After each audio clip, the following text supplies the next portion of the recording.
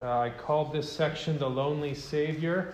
It might be surprising, some of the things I'm going to say, if you know some of the literature and what people think about Samson, but if you've been paying attention for the past 3 weeks, maybe what I'm about to say is not that surprising, at least based on what I have said. But we'll look at the entire chapter. I'll begin reading at verse 1.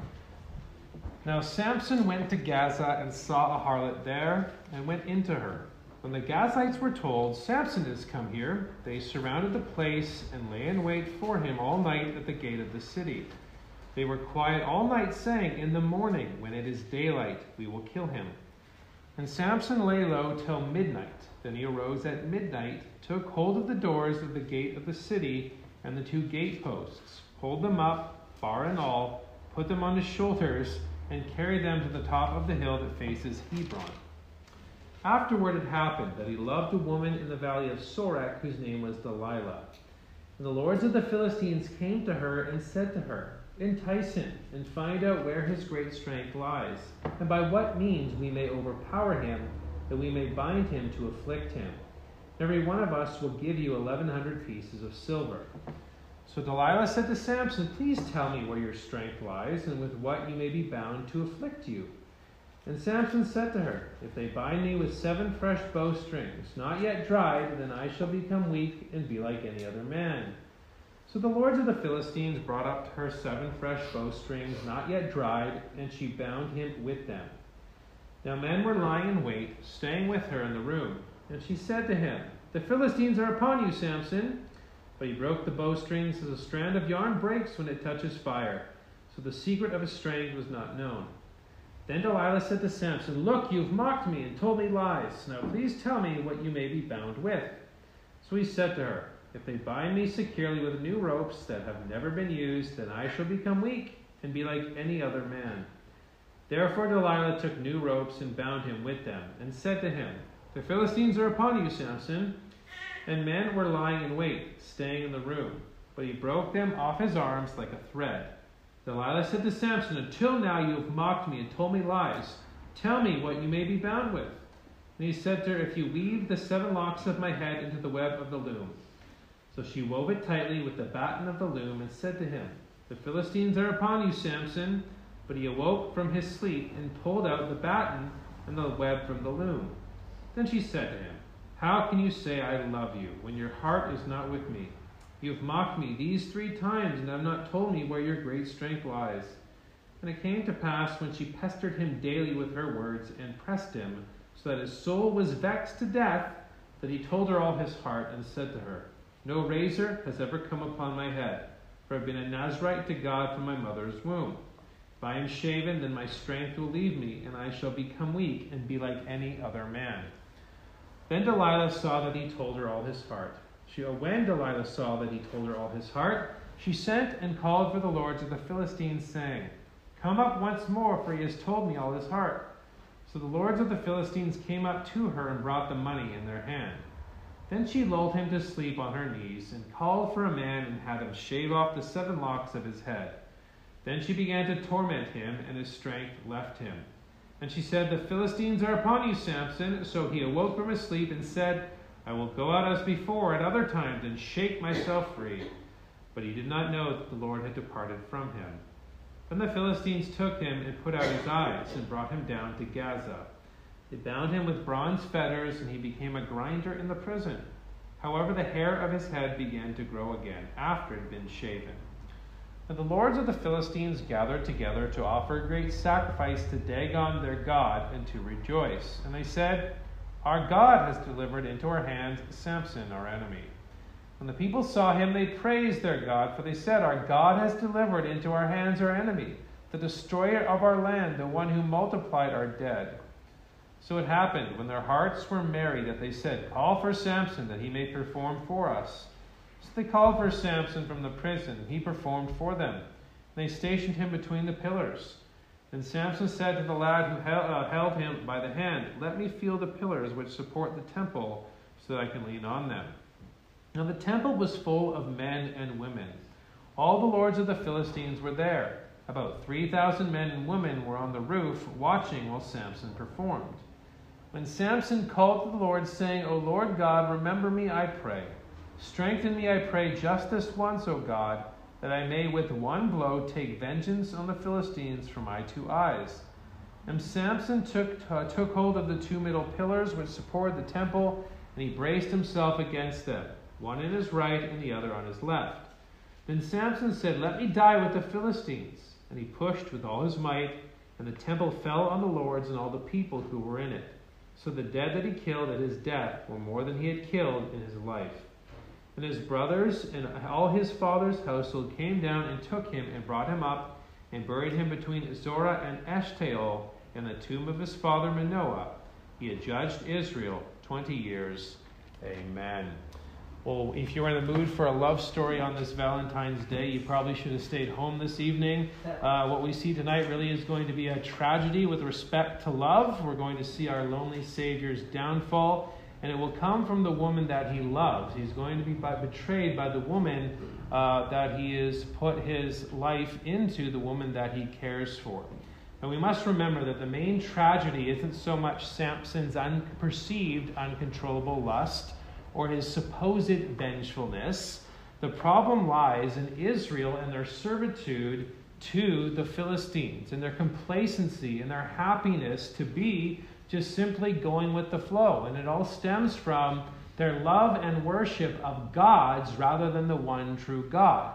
And if you remember in Judges chapter 10, we see all these gods that they're worshiping, and one set of gods were the gods of the Philistines. So the people have grown complacent. The people have had their problems and issues. The people are under their servitude of the Philistines, and they're perfectly complacent with that. So much so that they're willing to hand over the Savior.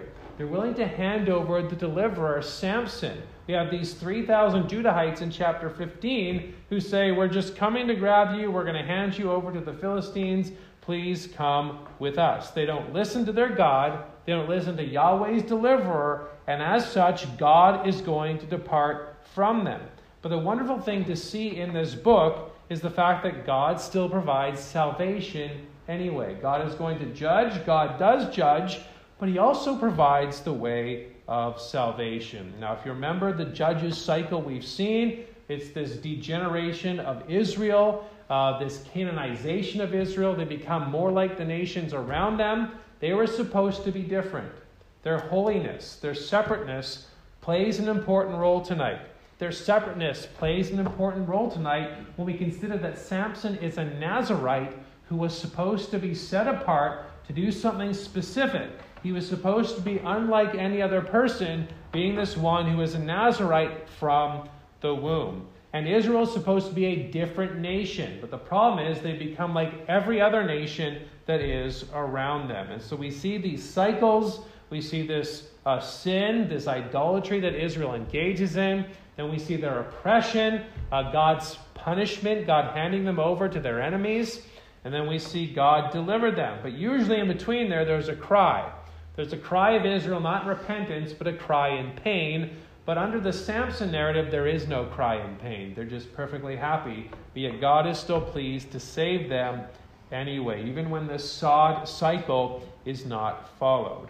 Now, I think the problem is clear in Judges 16. Now, the problem we've seen throughout the Samson narrative is the complacency of the people. But the problem really is the departure of Yahweh because of the complacency of the people. There's what the people do.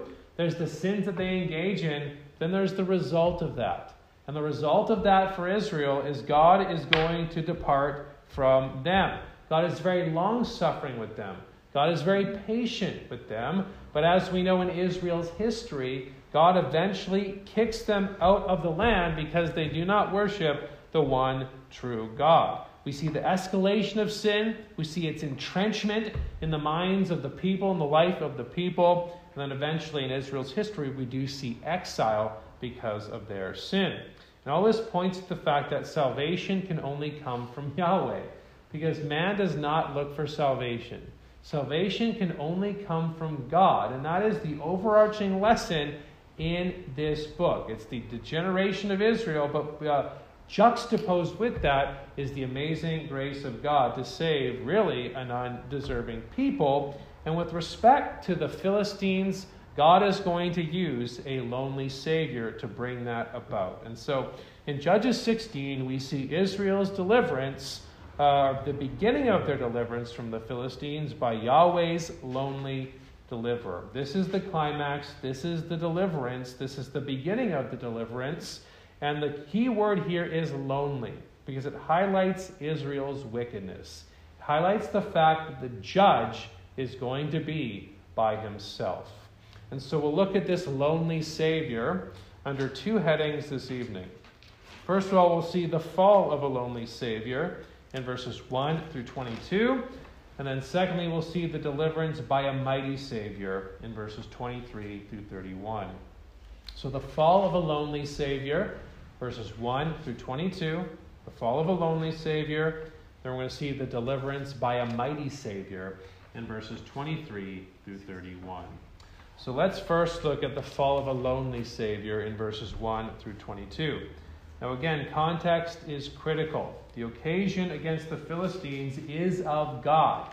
We see the overarching verses for this narrative that helps us see and read the narrative is Judges 13 verse 5 and Judges 14 verse 4. We see with the birth narrative, he's not going to have his hair cut. He's going to be a Nazirite to God, and his purpose, he's going to begin to deliver Israel out of the hand of the Philistines. Remember the programmatic definition of what a judge was in Judges 2. It is one who delivers. It is one who saves. Certainly they functioned as a judge that we think of with respect to one who holds fast the law, one who distributes and enforces the law. But mainly with respect to judges, and the office that we see in Judges is that they came to deliver. So he's going to deliver the people. And we see in Judges 14:4, we see with respect to the woman at Timnah, his first wife. And so we see, verse 4, his father and mother did not know that it was of the Lord, that he was seeking an occasion to move against the Philistines. Because there's complacency, there needs to be a provocation. And the wife at Timnah was that occasion that Yahweh used to bring that provocation. We see with respect to Samson marrying this one, we see this riddle that they don't like. They eventually threaten his wife, and they say, if you don't tell us, we're going to burn you. And so she figures it out from Samson. She vexes his soul. And so he then tells her, and then she tells the Philistines, and he goes and kills 30 Philistines. It was the Spirit of the Lord. Chapter 14, verse 19. Again, the provocation has come. Then we see pride cometh before a fall in Judges 15. Remember, we could laugh through that because we see how silly it is to be an enemy of God. Now that's just not just a lesson for the heathen, that's a lesson for Israel. It's silly to be an enemy of God, and Israel needed to know that as well. It's silly to go against Yahweh. It's silly to worship Dagon rather than the one true God. And so he grabs these foxes, somehow he catches them, he ties them together.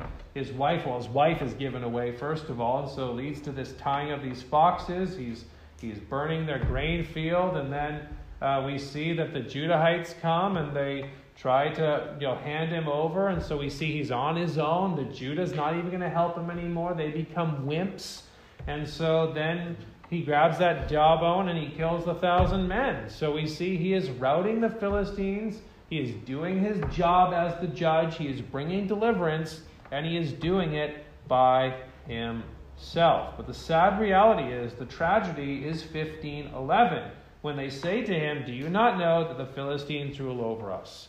They're happy to worship and happy to honor the Philistines, but they're not happy to honor the one true God. And so the provocation continues. And as I've said, there is a differing views between the modern commentators typically and the older commentators. The modern commentators say Samson is just doing this all for himself.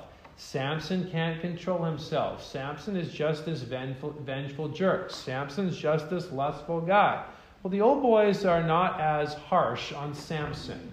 The old boys are not as mean towards Samson. I usually typically follow them. There's some modern guys who are pretty good as well, but usually that's a bit of the divide that we see. They recognize, though he's not perfect, and none of Yahweh's servants are perfect, but they recognize that he recognizes where his help comes from. I think that helps as we consider what goes on with the harlot at Gaza, but also with Delilah as well. And so I think in verses 1 through 3, we see his loneliness in that his battle cry is rejected. You see, all of what we see in verses 1 through 3 has to do with military strategy. So we see in verse 1, Samson went down to Gaza. One modern commentator says we don't know why he goes down to Gaza. Now it's true. There's nothing said there about why he goes down to Gaza, but we know from 14:4 it is for military purposes. We know from what he's going to do with the gates, it's for military purposes. And he's going to go down to the main city, the capital city of Philistia, and he is going to provoke them on purpose. And so we see what he does here is strategic. And so he goes down to Gaza. He sees a harlot there. Some say innkeeper, but it really is harlot. And then it says he went into her. Now many interpret this as he went and engaged in sexual relations with her. I'm not sure that that's the case. The language of going into her can have a euphemism, but it is used 100 times in the scriptures. Gordon Hugenberger points this out. But most of those times it does not refer to sexual intercourse. Most of those times it refers to meeting together. Most of those times it refers to people coming and saying hello to one another. We've seen that already. It's used 15 times in Judges, and we see in 13:6 where it says the woman came, and this is his mother, came and told her husband, saying, "A man of God came to me." The man of God came to me. And we don't view it in a sexual way. It is also used in 15:1 when Samson wants to go and get his wife. Remember that.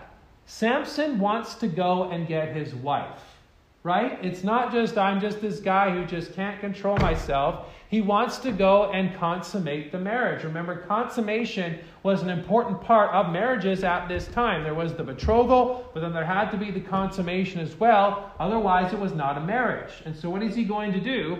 He's going to make sure that this happens. And so we see, let me go into my wife. But then there's the further explanation, go into her room.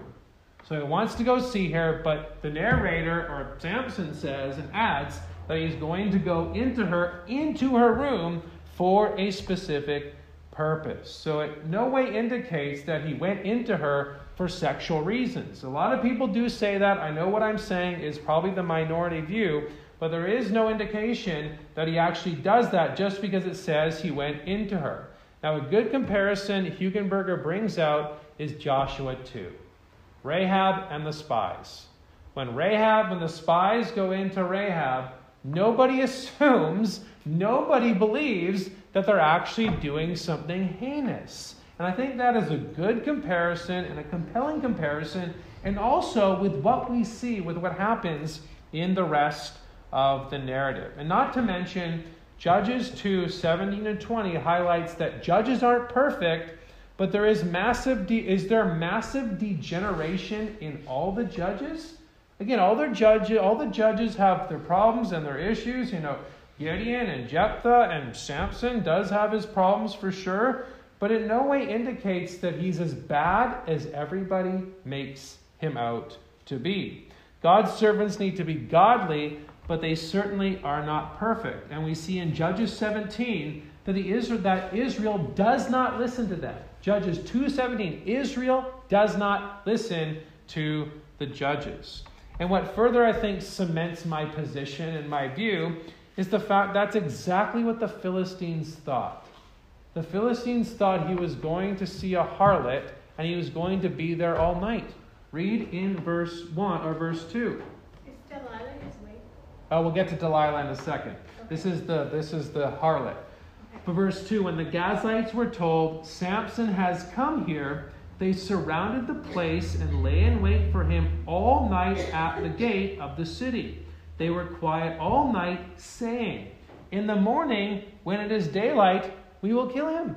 They assume he's going to be there all night, and Samson, we've seen, is actually quite the military strategist. I mean, he's got the foxes. He knows they're going to run different ways. I mean, he keeps it to himself that he killed that lion. I think I said to you, if I killed a lion, I would tell you all about it. But he keeps it to himself because he doesn't want to give anything away. He looks jacked. They recognize that. Here's this big guy coming to the wedding, and this wedding, or the bachelor party in Judges 14. And they're like, okay, we're going to bring 30 friends because that guy is massive.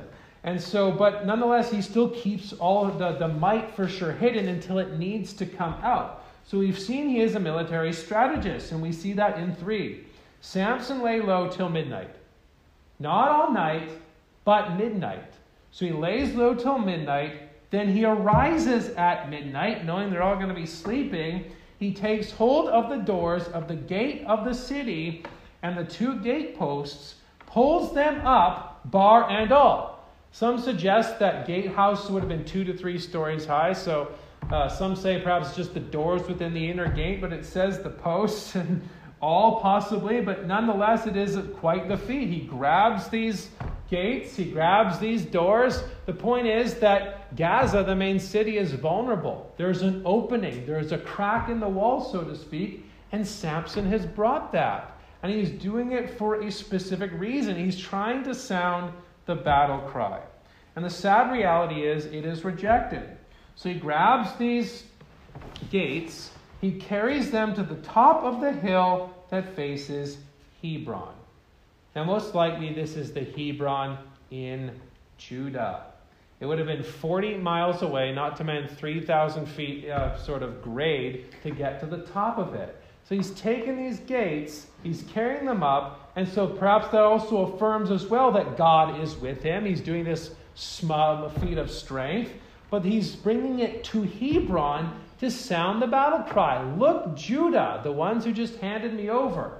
Look, I've got the gates of the city. Please come. Let's fight. Let's go. And we'll run into that city and we'll take out the enemies. We will remove them. We will do what we need to do. He's sounding the battle cry. They should have rallied around him. We see that Hebron is the place Caleb inherited. And we know Caleb was a mighty man of valor. But what do we see? Nothing happens. He is on his own. Here's a sign of victory. That's what these gates were. And nobody helps him. Nobody goes with him. He really is the lonely Savior. And we see that he's also unloved, and we see how lonely he is by way of the lady Delilah. So we'll move from the battle cry rejected. No one comes to his aid. No one wants to go and take out the Philistines. He really is on his own. And so he eventually falls in love with a lady named Delilah. This is in verses 4 through 22, the unloved Savior's fall. And so we see in verse 4, it happened that he loved a woman in the valley of Sorek whose name was Delilah. And so he loves this lady. Delilah could mean one of many things. It could mean flirt.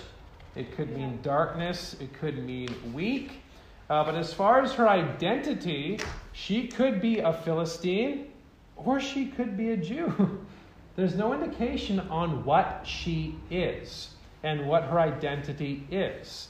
Now, the valley of Sorek is between Judah and Philistia, so it's perfectly plausible that she could be one or the other. And I perhaps lean more to the Jewish side of things, although it's not a hill I'm going to die on, because we do see that she does have a relationship with the lords of the Philistines, but they offer her money, they don't threaten her. They offer her dough rather than say, we're going to burn your family, like they do with the lady at Timnah.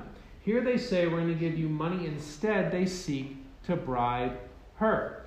Now, as far as what she is, some commentators say she's a harlot as well. But there's no indication of that. Others actually suggest that it's his wife. He would have been free to remarry. His first wife is dead. And we've already seen that he is willing to follow proper protocol. However, it's in her house. It's not in his house. So I'm not necessarily saying that is the case, but he would have been free to remarry. And it very well could be that it is his wife, although that's not necessarily the case. And really the point is not so much the lady that he married. The problem is what he says to her. Isn't that the main problem? That is really the main issue. Marrying her isn't bad, it's listening to her that's wrong. That's Valentine's Day advice, isn't it, for all you husbands out there? Marrying her ain't so bad, just don't listen to her. And so he shouldn't have listened to her. That was the key problem. He gave away his main task and his main, what he was supposed to do. Again, he doesn't threaten, they don't threaten her like they do with Timnah. So there is this plan. She seems to love money more than him. You just feel for the guy. I'm sorry, I just feel for him. I know everyone reads it. That guy's awful. He looks at the harlot. He's Delilah. Yeah, I feel for him because he is by himself. I'm not trying to psychologize him. I just feel a little bit. Verse 5. The lords of the Philistines, we see the plan. We know the plan. They come up to her. They say to her, entice him. Find out where his great strength lies and by what means we may overpower him, that we may bind him to afflict him. And every one of us, there's 5 of them. So every one of us will give you 1,100 pieces of silver. She's getting 5,500 pieces of silver. We see that she loves money more than him. And if it is his wife, and if she is a Jew, doesn't it make it all the more heinous? Doesn't it make it far worse that his wife and another Jew is handing him over? He really is the lonely Savior. And so we see that he does hold his own pretty good 3 times. He's not going to give it away. I know some people say with the bowstrings, and he's getting a little close to giving away what his secret is and what his task is and all that sort of stuff. I'm not saying he should have given it all away. He shouldn't do that. But the point is, he keeps it pretty good for a while. And so we see, verse 6, Delilah says to Samson, please tell me where your strength lies and with what you may be bound to afflict you. If my wife asked me that, I would be like, why are you asking me that? But Samson doesn't do that. Verse 7, and Samson said to her, if they bind me with 7 fresh bowstrings, not yet dried, then I shall become weak and be like any other man. That's repeated. Any other man. You see, he was set apart to be something, a Nazirite to God and have a specific role. Israel was not supposed to be like any other nation. But he is saying, I will be like any other man. That is one of the key things to see here. I shall become weak and be like any other man. So they try it. Verse 8. It's kind of funny too. Remember, there's humor here. So the Lord of the Philistines brought up to her 7 fresh bowstrings, not yet dried, and she bound him with them. Now men were lying in wait, staying with her in the room, and she said to him, the Philistines are upon you, Samson. But he broke the bowstrings as a strand of yarn breaks when it touches fire. So the secret of his strength was not known. So they tried the bowstrings. She sees that he is mocking her, and so she recognizes that in verse 10. And Delilah said to Samson, look, you have mocked me and told me lies. Now please tell me what you may be bound with. And so he says, and this time, let's do new ropes. Verse 11. Samson is probably having a little bit of fun here. So they said to her, if they bind me securely with new ropes that have never been used, then I shall become weak and be like any other man. So Delilah takes the new ropes and bound him with them and said to him, the Philistines are upon you, Samson. And men were lying in wait, staying in the room, but he broke them off his arms like a thread. And so the new ropes don't work. Now we come to this weave and the new hair, or the loom, and what that is. I had to search what that was. What is a weave? What is a batten? No idea what that is. But we see, he says this, until now you've mocked me, she says, and told me lies. Tell me what you may be bound with. And so he said to her, if you weave the 7 locks of my head into the web of the loom. And so she wove it tightly with the batten of the loom and said to him, the Philistines are upon you, Samson. But he awoke from his sleep and pulled out the batten and the web from the loom. Now again, Samson, fool me once, shame on you. Fool me twice, shame on me, right? Is that the saying? That's how it goes? I mean, 3 times she's asked. 3 times the Philistines have come. I would have started to ask more questions. But again, Samson is alone here. And now eventually he uses the R word, the razor word. And so we see in verses 15 through 21 his fall.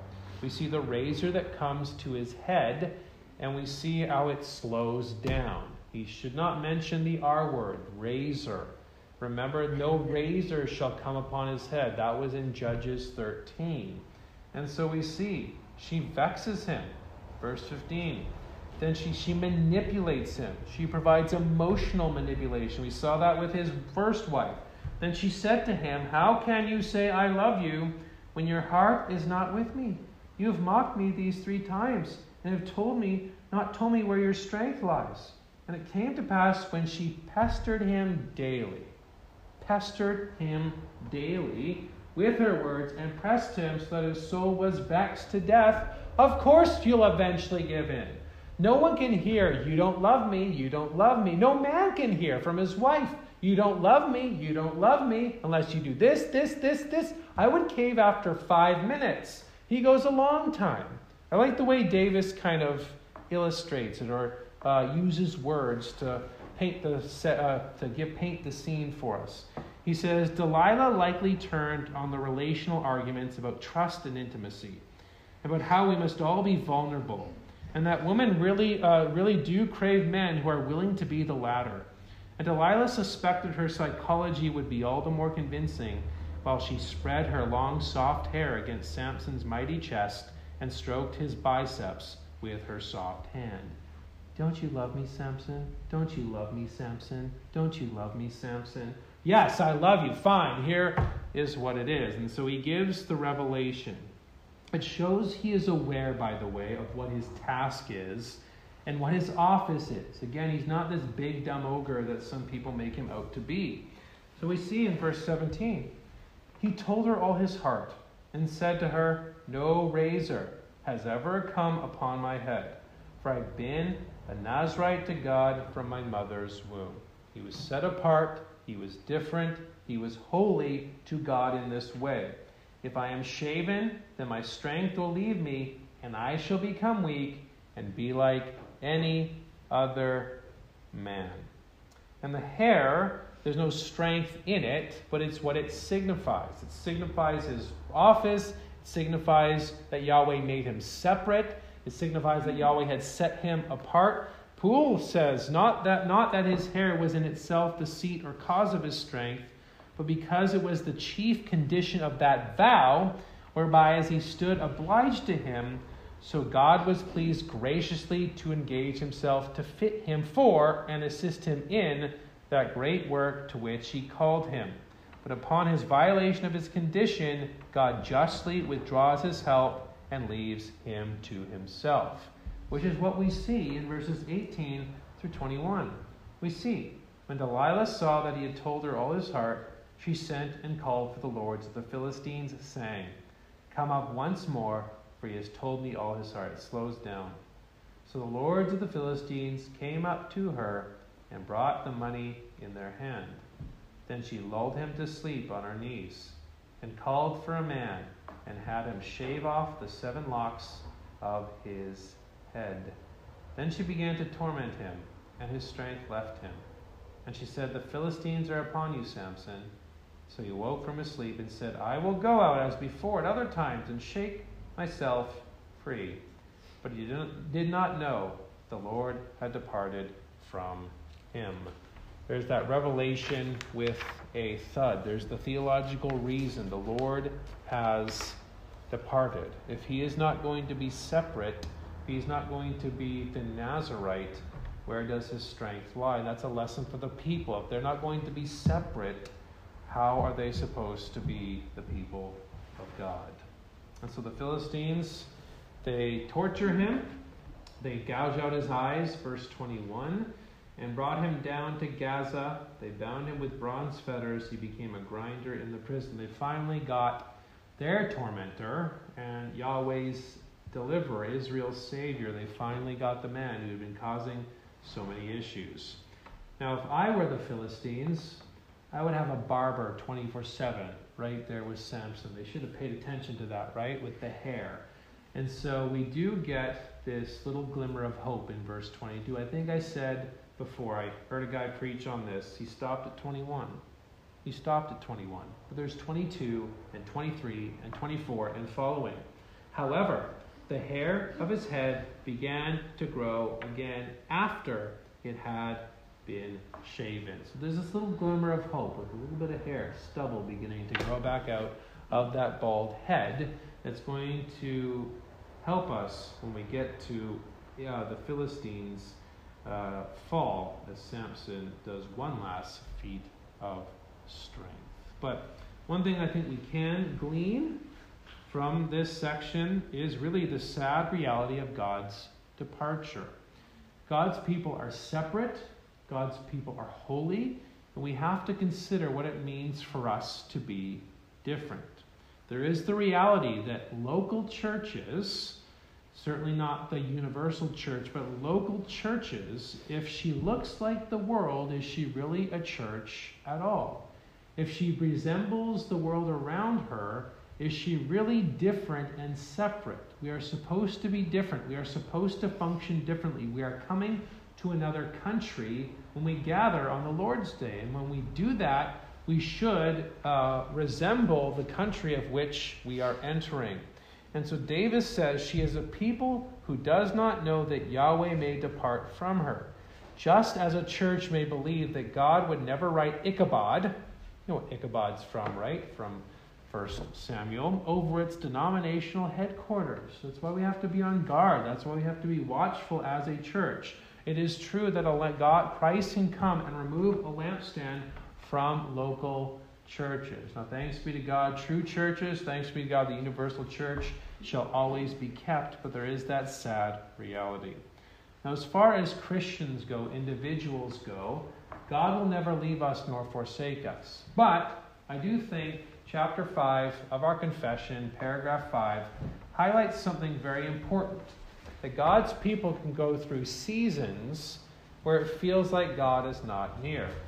And so paragraph 5 of chapter 5 says, the most wise, righteous, and gracious God doth oftentimes leave for a season his own children to manifold temptations and the corruptions of their own hearts, to chastise them for their former sins, or to discover unto them the hidden strength of corruption and deceitfulness of their hearts, that they may be humbled, and to raise them to a more close and constant dependence for their support upon himself, and to make them more watchful against all future occasions of sin, and for other just and holy ends, so that whatsoever befalls any of his elect is by his appointment for his glory and their good. God will never leave us. God will never forsake us, but there might be times where he removes that countenance for a specific reason and purpose. To teach us that we always need to rely on him. To teach us that we always need to call upon him. And thankfully, we can. We certainly see that we have a Savior who is fallen here, the fall of this lonely Savior. But thankfully, there is a mightier Savior who will bring deliverance. A mightier God that we can call upon in our times of distress. So that's the fall of a lonely Savior. Let's then look secondly at the deliverance of a mighty Savior. And this will be a little bit shorter than what we just did. Verses 23 through 31. And the mighty Savior is God. That's the mighty Savior. It's going to do it by way of Samson, but it is God who provides the way. And God uses Samson, but it is God. And that is what Israel needed to know. And we see the ridicule of the mighty Savior, of the divine Savior, in verses 23. The ridicule of the Saviors in verses 23 through 27, but we see the ridicule of the divine Savior in verses 23 and 24. Again, there's a solemn lesson by way of the Philistine stupidity. And we see that they're attributing all that has happened to Dagon. I guess they didn't have, verse 20, they didn't know that the Lord had departed from him. So they think it's their God. They think it's Dagon. Again, they think that their God is the one who has brought this great victory. And we know that Dagon is the butt of the joke in 1 Samuel chapter 5 as he falls over and he has to be propped back up and he falls again and his arms fall off and they have to glue him back together. So what kind of God is that? And so we see in verse 23 the mocking, the ridicule. Now the lords of the Philistines gathered together to offer a great sacrifice to Dagon, their god, and to rejoice. And they said, "Our God has delivered into our hands Samson, our enemy." They should have known better. Romans 1.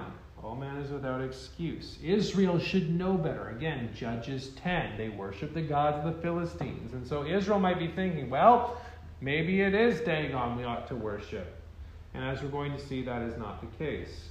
So they see Samson come in. They're attributing it. They're mocking Samson. They're mocking the God of Israel as they praise Dagon. And that was kind of the key things, what Samson was supposed to do, so that God would not be mocked. But now God is being mocked. And so we see the supposed deliverer is used as an occasion to mock the God of Israel. And again, the point is, God is not to be mocked whether it's with outright blasphemy or with silent complacency. And so Samson then comes in, verse 24. The people saw him. They praised their God, for they said, "Our God has delivered into our hands our enemy, the destroyer of our land, and the one who multiplied our dead." Again, they're ridiculing Yahweh. They're praising Dagon, who is not a God at all. And they're mocking the Savior, Samson, and they're mocking the God of Israel. And they continue to mock. They continue to ridicule. They continue to revile and blaspheme. Verse 25, "So it happened when their hearts were merry, but they said, 'Call for Samson, that he may perform for us.' So they called for Samson from the prison. He performed for them. They stationed him between the pillars." That's a dumb move. "Then Samson said to the lad who held him by the hand, 'Let me feel the pillars which support the temple, so that I can lean on them.'" Oh, setting the stage for something glorious. Verse 27, "Now the temple was full of men and women. All the lords of the Philistines were there, about 3,000 men and women on the roof, watching while Samson performed." So they're ridiculing, they're mocking, they're filled with pride, they think they've won the battle. And then we see verses 28 through 31. And we see the deliverance by the Savior, and it starts with the cry of the weak deliverer, with the one who is Yahweh's servant. This is the climax of the narrative, and it includes the cry of the weak servant.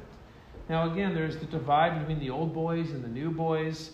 The new boys say to cry for personal vengeance. "They gouged out my eyes, so Lord, please avenge me." Or it's a cry of faith for deliverance and righteous justice as the judge. Now you probably know my view on that. I go with the latter. I think it is a cry of justice. God answers that prayer, doesn't he? Just like when Samson cried out, "I need food, I need water," in Judges 15, God answered that prayer as well. Matthew Henry has a lengthy quote, but I think it helps illustrate this reality. And remember, Samson is, in Hebrews 11, a man who did many things by faith. So Poole says, "This prayer was not an act of malice and revenge, but of faith and zeal for God, who was there publicly dishonored, and justice in punishing their insolences and vindicating the whole commonwealth of Israel, which was his duty, as he was judged to do. And this is manifest from hence, because God, who heareth not sinners, and would never use his omnipotency to gratify any man's impotent malice, did manifest by the effect that he accepted and owned his prayer as the dictate of his own spirit. And that in this prayer he mentions only his personal injury, the loss of his eyes, and not their indignities to God and his people, must be ascribed to that prudent care which he had and declared upon former occasions, of deriving rage and hatred of the Philistines upon himself alone, and diverting it from the people. For which end I conceive this prayer was made with an audible voice, though he knew they would entertain it only with scorn and laughter, which also he knew would quickly be turned into mourning." The point is, he cries out to God, and God answers the prayer. He says in verse 28, "O Lord God, remember me, I pray. Strengthen me, I pray, just this once, O God, that I may with one blow take vengeance on the Philistines for my 2 eyes." And we see the Lord answers. Verse 29. And Samson took hold of the two middle pillars which supported the temple, and he braced himself against them, one on his right, the other on his left. Then Samson said, "Let me die with the Philistines." He pushed with all his might, and the temple fell on the lords and all the people who were in it.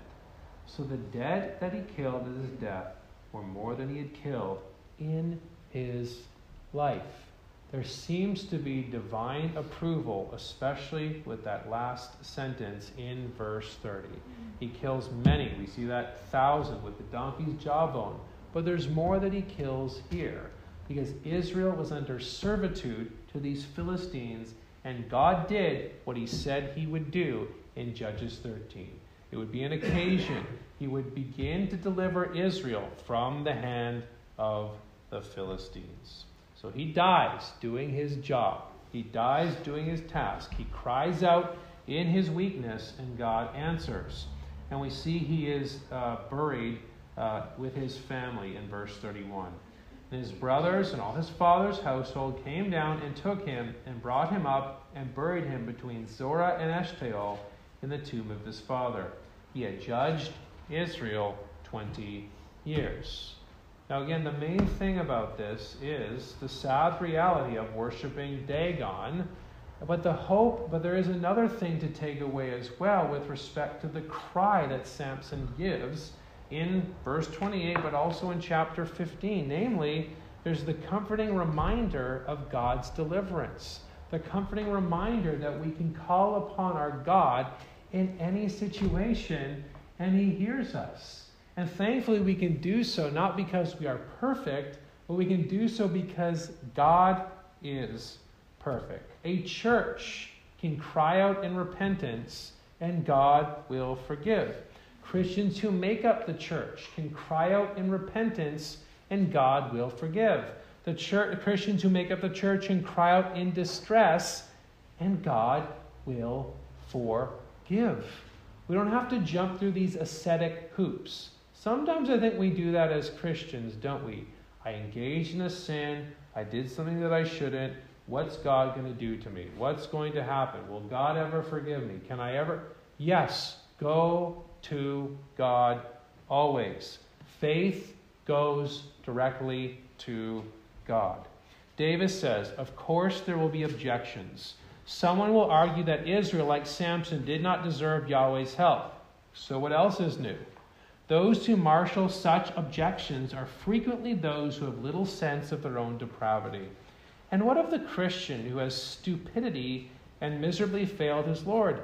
Should he not find hope in seeing that being cast down does not mean cast off? Should he not rejoice that he can call on Yahweh even from Dagon's temple? And I like stanza 2 of the first hymn we sung this evening.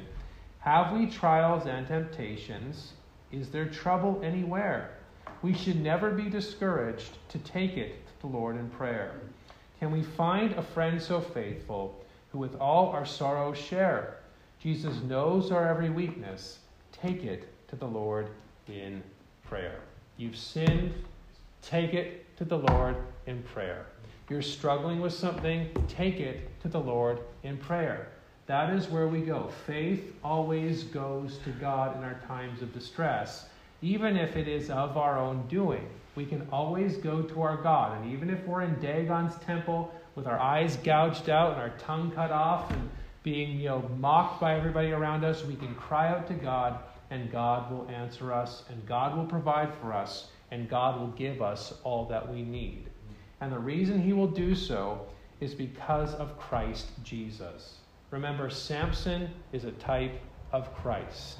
Jesus came to save his people from their sins. Jesus is the Nazarite. Jesus is the Nazarene. We see that language of Nazar in Matthew chapter 2. And one thing to highlight as well is that Jesus himself was what? A lonely Savior. He was mocked, he was ridiculed, and he went to the cross. He went to die for an undeserving people. He suffered shame. He suffered torture on that shameful implement by himself so that you and I can have life with God. And we have to remember, brethren, it is only He, it is only Christ, it is only He, the lonely Savior, that could bring the salvation that we need.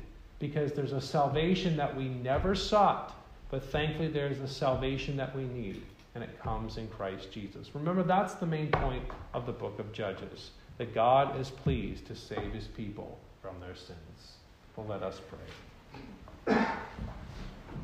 Our gracious God, we are thankful for your reminders tonight about the salvation that we have in Christ, and the reminders of the fact that we can call upon you in times of distress, and you will hear us and you will answer according to your will.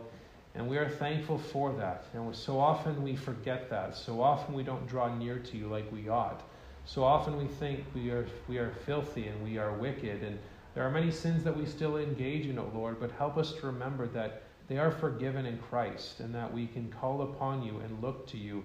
And you are faithful to forgive us. You are faithful to help us. You are faithful to give us peace when we are anxious. You are faithful to provide for us when we are in great need. And you are always the God that we can go to. And thank you for that.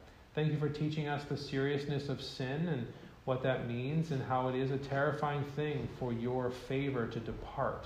It is a terrifying thing for your favor to be removed. And so we pray that for those who are not in Christ Jesus, that you would save them, that you would give them new life, that you give good things. The rain falls upon the just and the unjust on this side of heaven, but we pray that they would believe upon Christ and have everlasting life. And we know that only you can bring that about. And so thank you for your goodness. Thank you for your favor. Thank you for your kindness that comes in Christ Jesus. We pray that you help us now as we go out into the world, and as we seek to live as a holy people in the world. Help us to be faithful. Help us to do what we are called to do, even as we engage in various tasks that are common and still good. But help us to do so in a way that is becoming of you. Help us to do so in that we honor and glorify you in whatever we do, and give us that strength that we need. And help us to remember we can always call upon you.